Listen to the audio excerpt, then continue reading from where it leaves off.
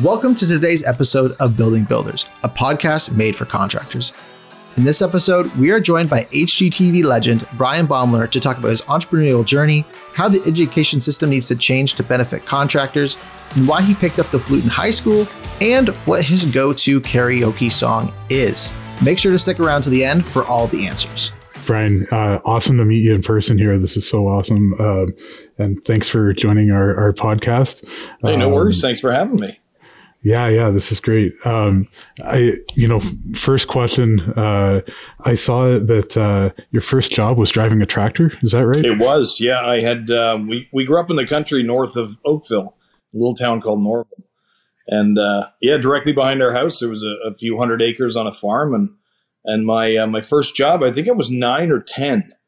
And the farmer would put me on this on this giant tractor and tell me to, it was already moving, and he'd tell me to point for the bales, and the older kids would grab the bales and pile them up on the trailer. And every now and then they wouldn't get to one fast enough, and I'd run over it.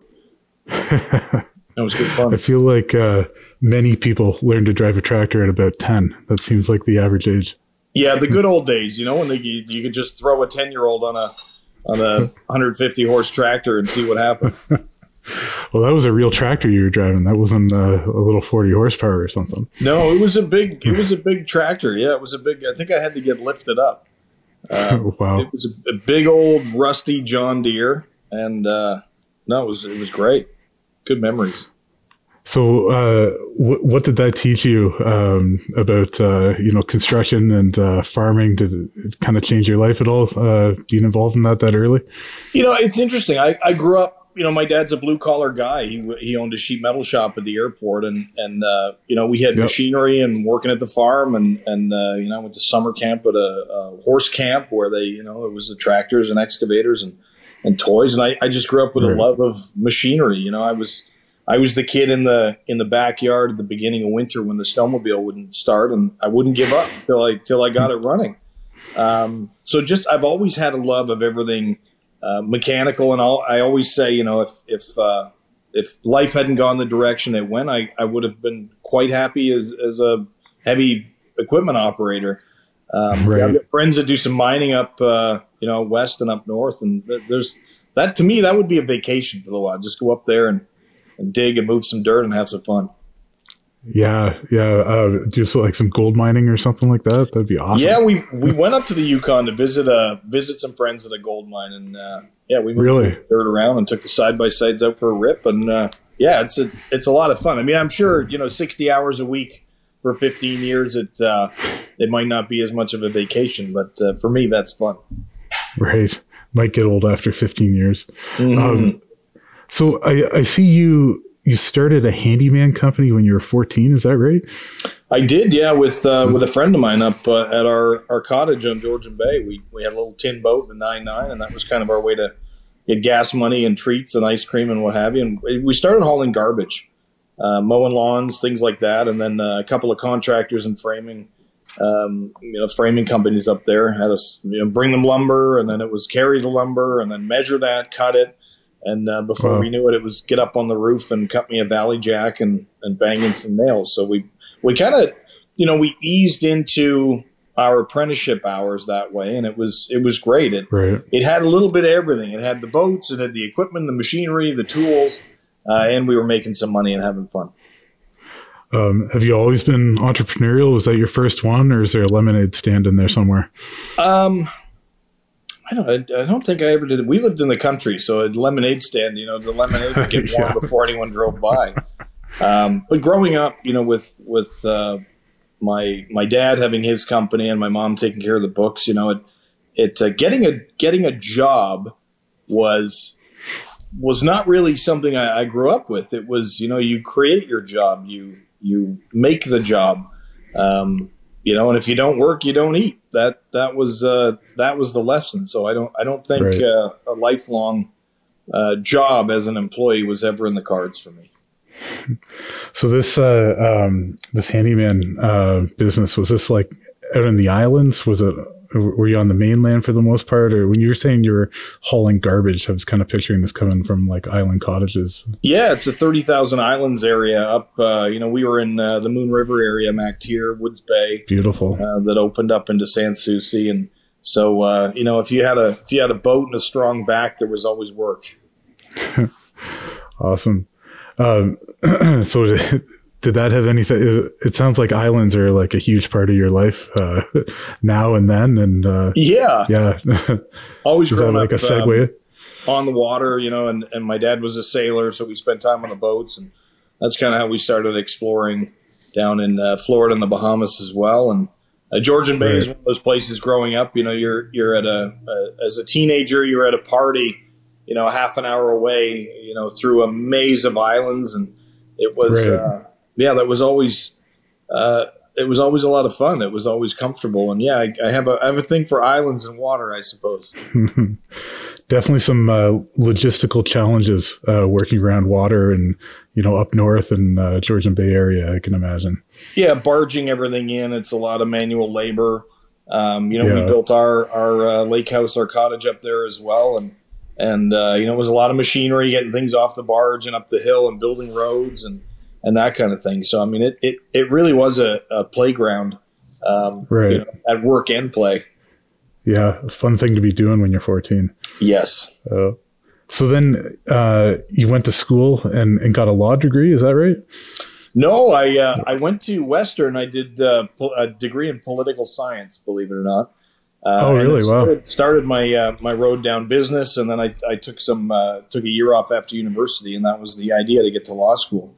But it was in that year I actually got back into doing some renovations and building, and that's when I just decided I can't sit at a desk. I can't. The whole idea as a teenager was, your guidance counselor asks you what you want to do for a living, and my first thought was, well, my dad's lawyer's got a nice car, and I want to have a nice car, so I should be a lawyer. Right.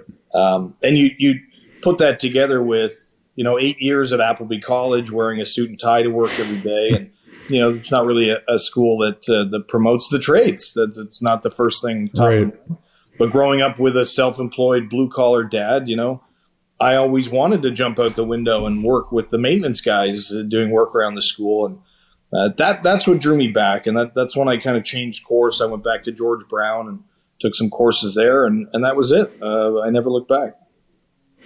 I went to school for landscape architecture, was coming out of school, had done all these co-ops in the trades, building landscapes and, all kinds of different stuff. Came out and realized that I hated AutoCAD. And I was like, I got to get back into the trades, Something tangible, I think, is what I was always searching for. I would go to the shop with my dad and watch him take sheets of aluminum and punch holes in them and cut them and form them into something. And at the end of the day or however long it took, there was something tangible to look at and touch and feel and say, I did that, versus, sending emails. And there's, if people enjoy that, it's great. We need emails sent as well. But the less emails I send and the more tangible things I build, or the more dirt I move, the more fulfilled I feel. I haven't had a lot of jobs, but one of them I was working at a grocery store, and I used to say that this job would be amazing if you could see all the bags that I packed by the end of the day. No kidding. One giant mountain, or all the carts, right? But they all just left out the door. Yeah. You couldn't see anything. It was less tangible. I remember the day for me, actually. It was one summer I saw an ad for one of those college painters. And they were looking for people in our area to work. And I thought, well, I could paint, I could do that. And I went to the first meeting, and whoever owned the franchise or whatever was explained, okay, you guys are going to go out and knock on 1,000 doors, and any jobs you get, I'll pay you $10 an hour. And that'll be it. And I left the meeting and I drove home and decided that's insane. Why am I going to do the sale, do the work, and you're going to get the money? And that was one more thing that reinforced to me that, self-employment's the way to go. So now you have 17 businesses in 4 different countries? I think 17 or 18 at this point. Yeah, there's a few. Wow. So how many years has that been to get 17 businesses going? That is all construction. What am I now? 39. I wish. That's been about 25 years now.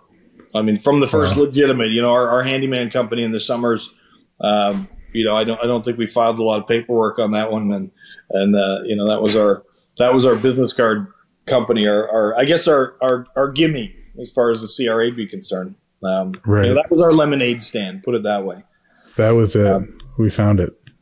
Yes, exactly. But that was it's been about 25 years since the first company on my own was started. I dabbled in between university and deciding not to go to law school and going back to trade school. I dabbled in. I opened a couple of companies doing air cargo brokerage. We brokered freighters and jets across out west, and I had a part-time job loading airplanes and doing things in Vancouver. But it was always that drawback to the tools, hands-on, getting dirty that brought me back. You've probably met all kinds of great people in the trades. Are there any common characteristics of the people that are about to be real successful in business? There are. I think it's interesting. You hear a lot that there's a stigma around the trades. If you fail at everything else, it's a fallback. And ironically, I speak to a lot of high school kids about getting into the trades and opening it up and changing the mindset that it's not a fallback. It is a business. I mean, Peter Gilgan, Mattamy Homes, trades guy, multi-billionaire. Right. He's in the trades. He's a contractor when you break it all down.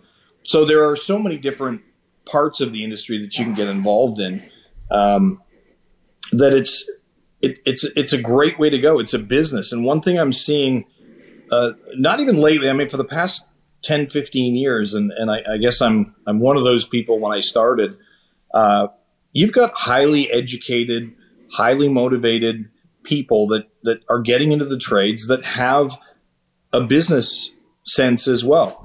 And a lot of our younger employees, they tell me, eventually I want to work for myself. I say, that's great. Let me work for me. You'll learn things, train, but take a business course at night. Learn how to sell, learn how to manage the money, learn how to do the accounting, do the sales, do your targets and your budgeting, learn how to pay your taxes properly so you can sleep at night.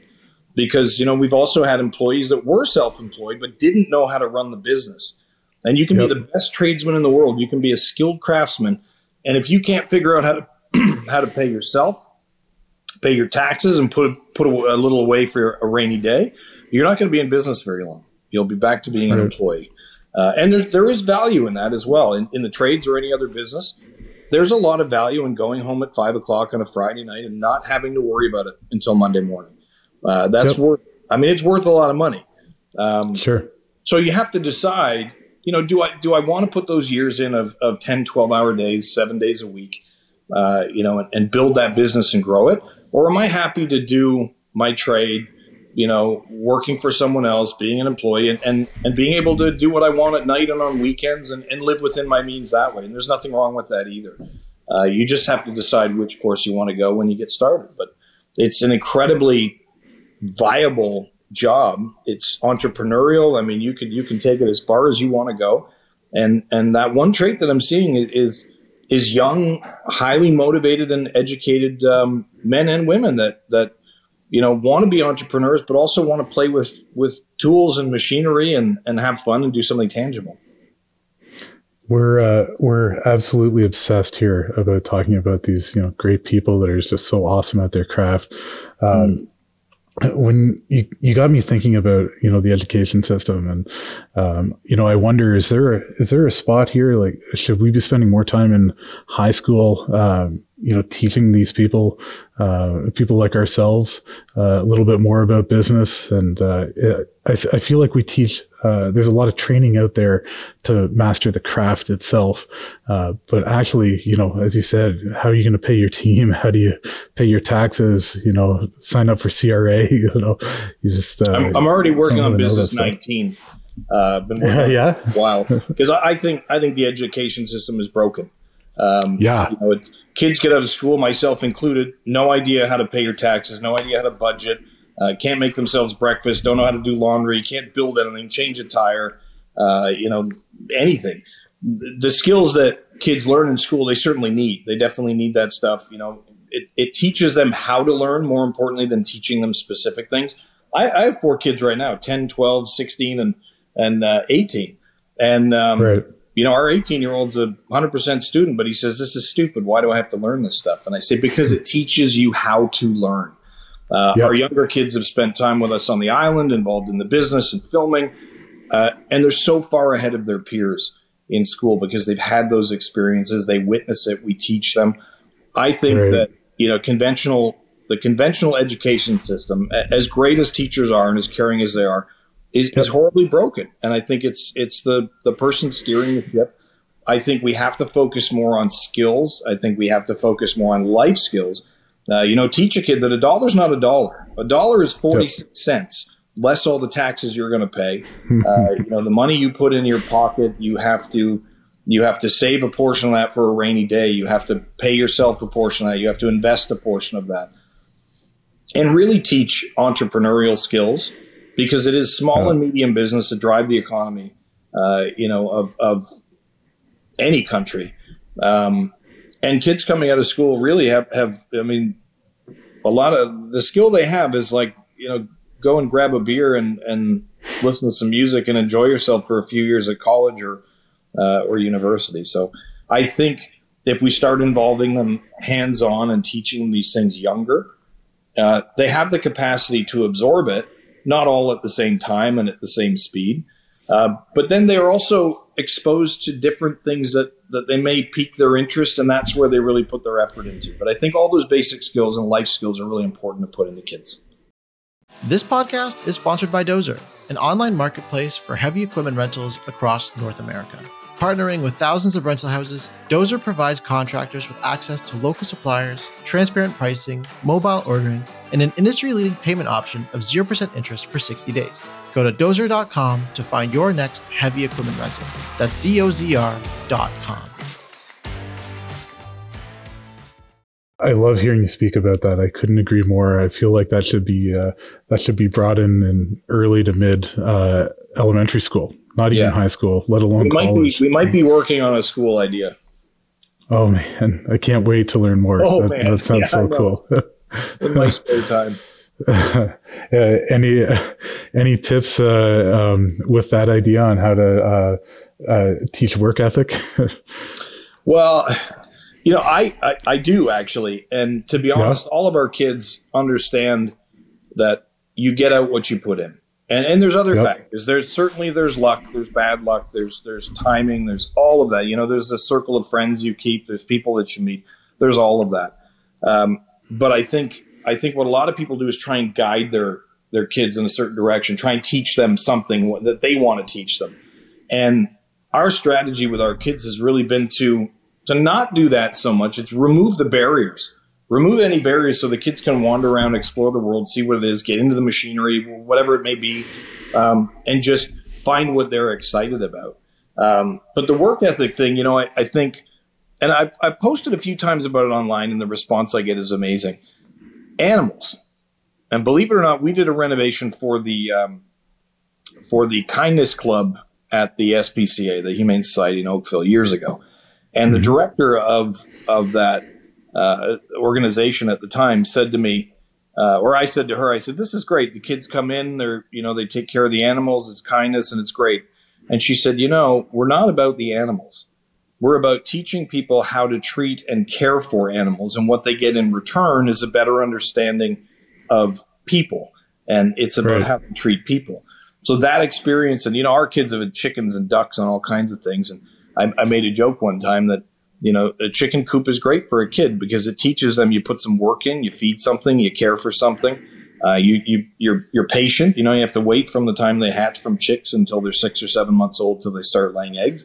And I said, eventually they, something comes out of their butt that you can eat.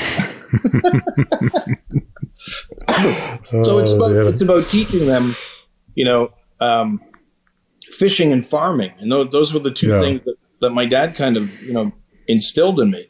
I have friends that, I'd go fishing with, and they throw one cast and they say, oh, there's no fish here and let's go home. And another Right. friend will come back at the end of the day with a boat full of fish, 12, 14 hours later. And they'll say, oh, that guy's lucky. He's not lucky. He was out there for 14 hours casting every inch of every shoreline until he had a boat full of fish. And the farming metaphor is interesting because these are salt of the earth things that I think tradespeople connect with.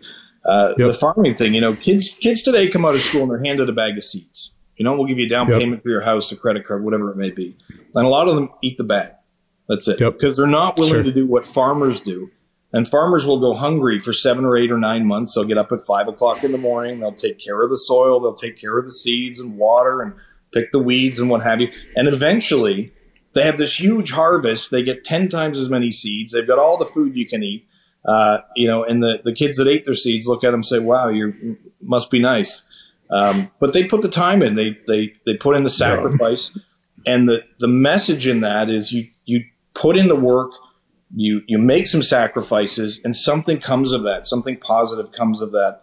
That now you're rolling in it. You got the fridge is full, and you've got money, and you've got seeds to sell, and all kinds of things. So, I think if kids really learn how to fish and farm, metaphorically speaking, that's what's going to instill that work ethic in them. And I don't think we have that today. I think we have TikTok. Saw what that girl did with the music, and do it, copy it. And the kids are into that a little bit. We try and dissuade them, but what are you going to do?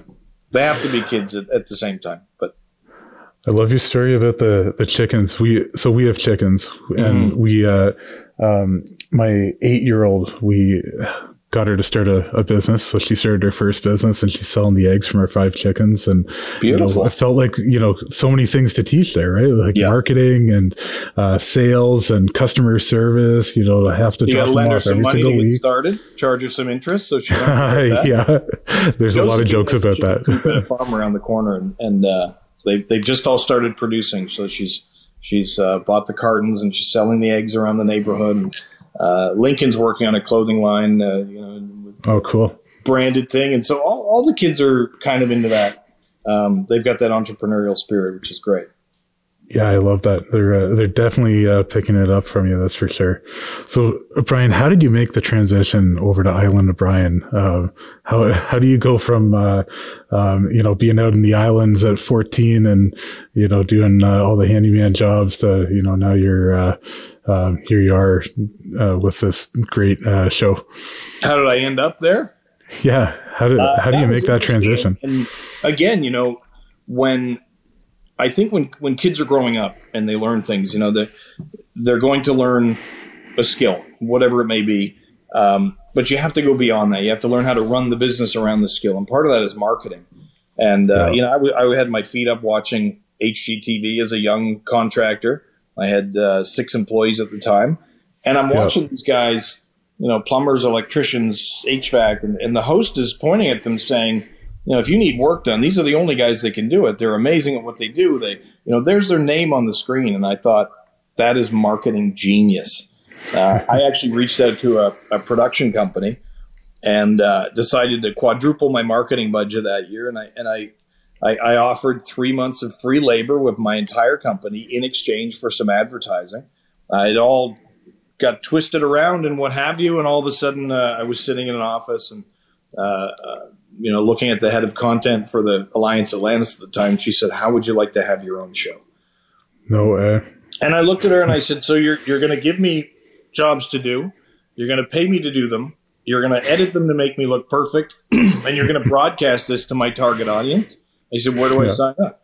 And I'll tell you, it wasn't profitable the first 3 years. I could barely pay my mortgage. I could barely put food in the truck or feed the kids.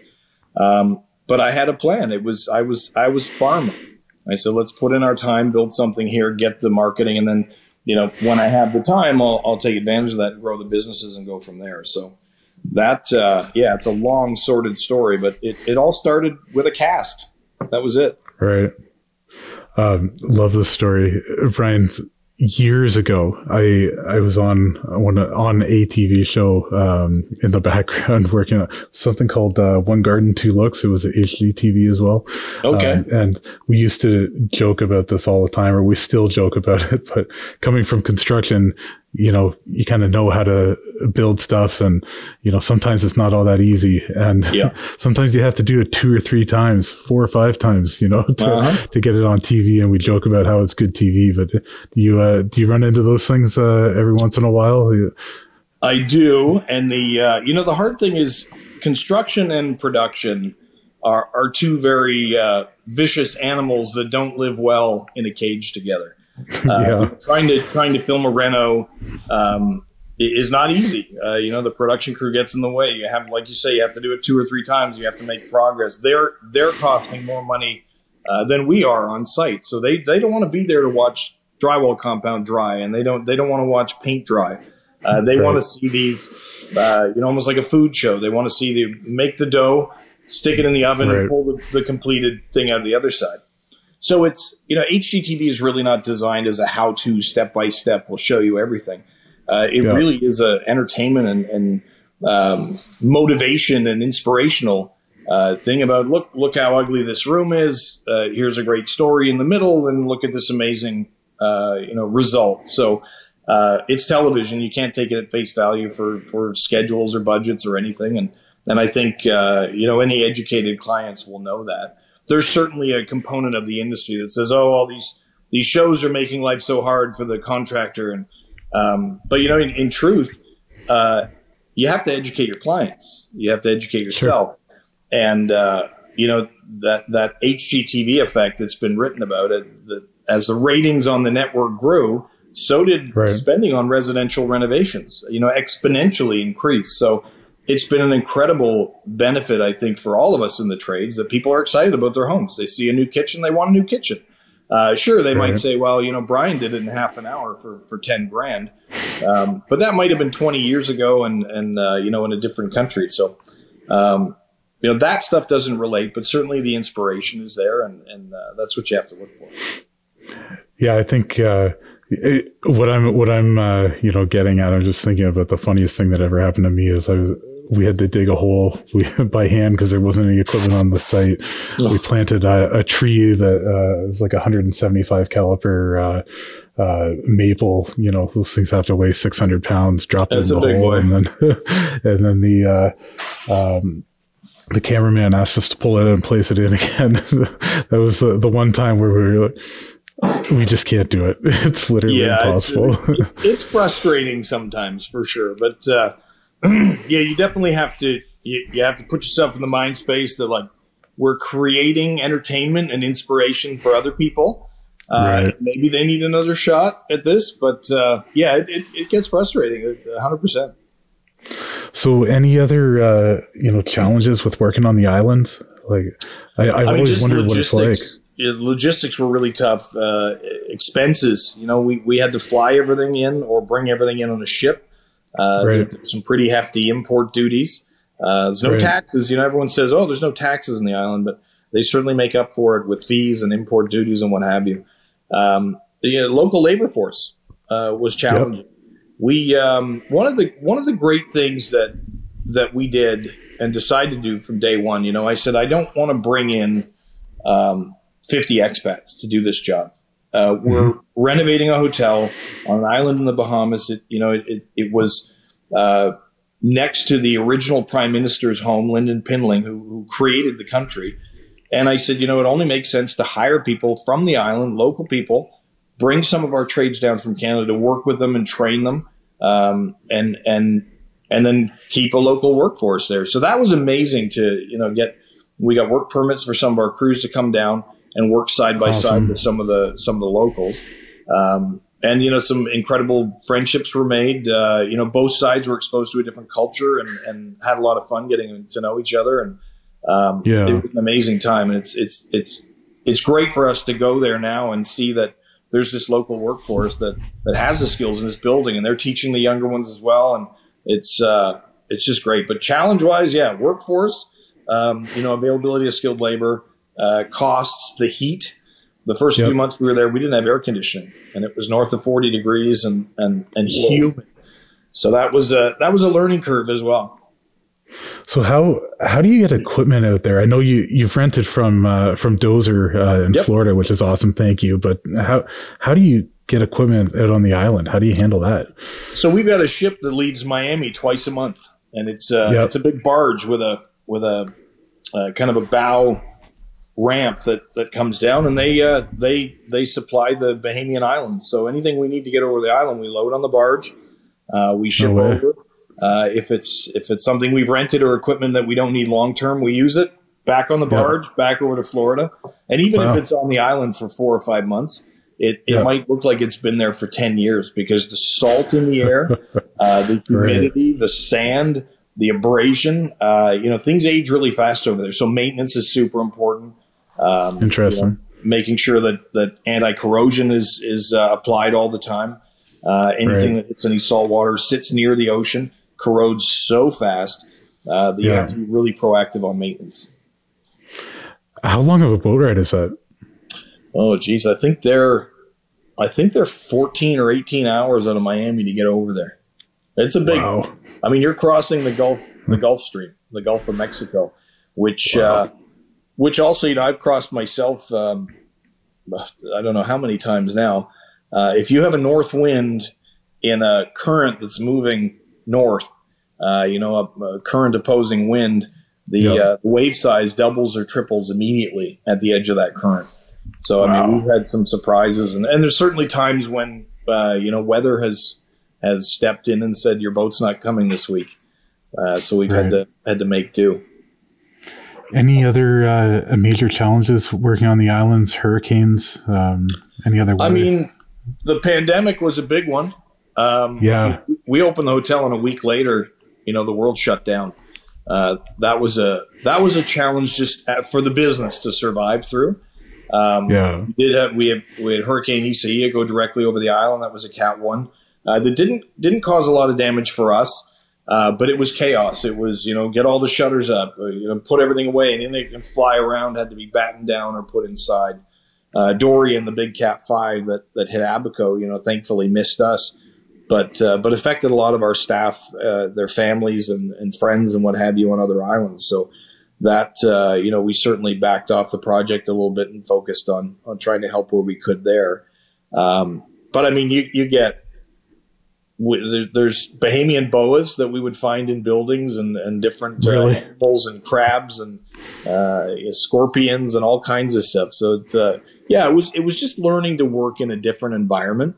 And we would have, some of our local employees would come to work in pants and long sleeve shirts and a toque and all kinds of stuff in the middle of summer. And we're struggling to survive in shorts and a t-shirt.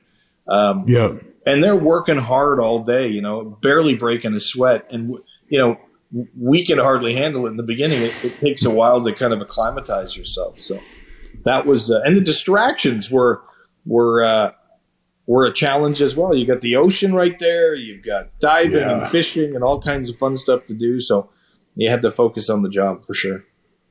Why were the locals wearing, long sleeves and long pants? Is it, sun protection? You learn after a while in that heat. It's mostly the sun that heats you up. Even if it's a blistering hot, humid day, when you cover up, it actually keeps you cooler. So it was interesting. And they're used to that heat. They're used to working in that heat and putting in the hours. And we'd have guys show up in jackets in the morning. We're already in, wanting to take our soaking wet, sweaty t-shirts off. Yeah, it was great. I wanted to ask you, do people suggest, different shows and ideas to you, or is there a show that you had an idea for that, hasn't yet come out? We've always got things in the works. We've had shows we've been developing and pitching, for the past 15, 20 years. It's interesting. We've had shows come out and we get ideas and pitches all the time. All the time. I couldn't even venture a guess at how many. And every now and then, because there are almost no ideas left that are completely, or that someone else hasn't thought of already. So we've pitched shows, actually gone into production, and when that show hits the air, someone says, I told you last year you should do this. And the irony is a lot of these things, you develop a show idea and you think about it, it's 2 or 3 years until you're filming that show. We've already got the next season for the next couple of years and other shows in development. So from idea to actually watching it on television, you could be 2 to 3, 4 years. Yeah, so you're not pitching and starting next week. No, we don't. It's kind of the same as building a custom home. You don't just get up on Monday and decide this week we're going to start a custom. It's a bit of a process to get things going. So, having worked in the Bahamas and up in Canada, what do you prefer weather-wise? Do you prefer to work in the cold or the real hot? I used to think the cold because you could layer up. And as you get warm, you could unlayer. One thing we did learn in the Bahamas, when those hot, humid days in Ontario, I mean, we get them, and it just feels like you're in a humid rainforest or whatever. You're sweating away, and it's really uncomfortable. It's hard to cool down versus put a jacket on. But there's a point, that came, and we all kind of noticed this on the island, when you just accept it.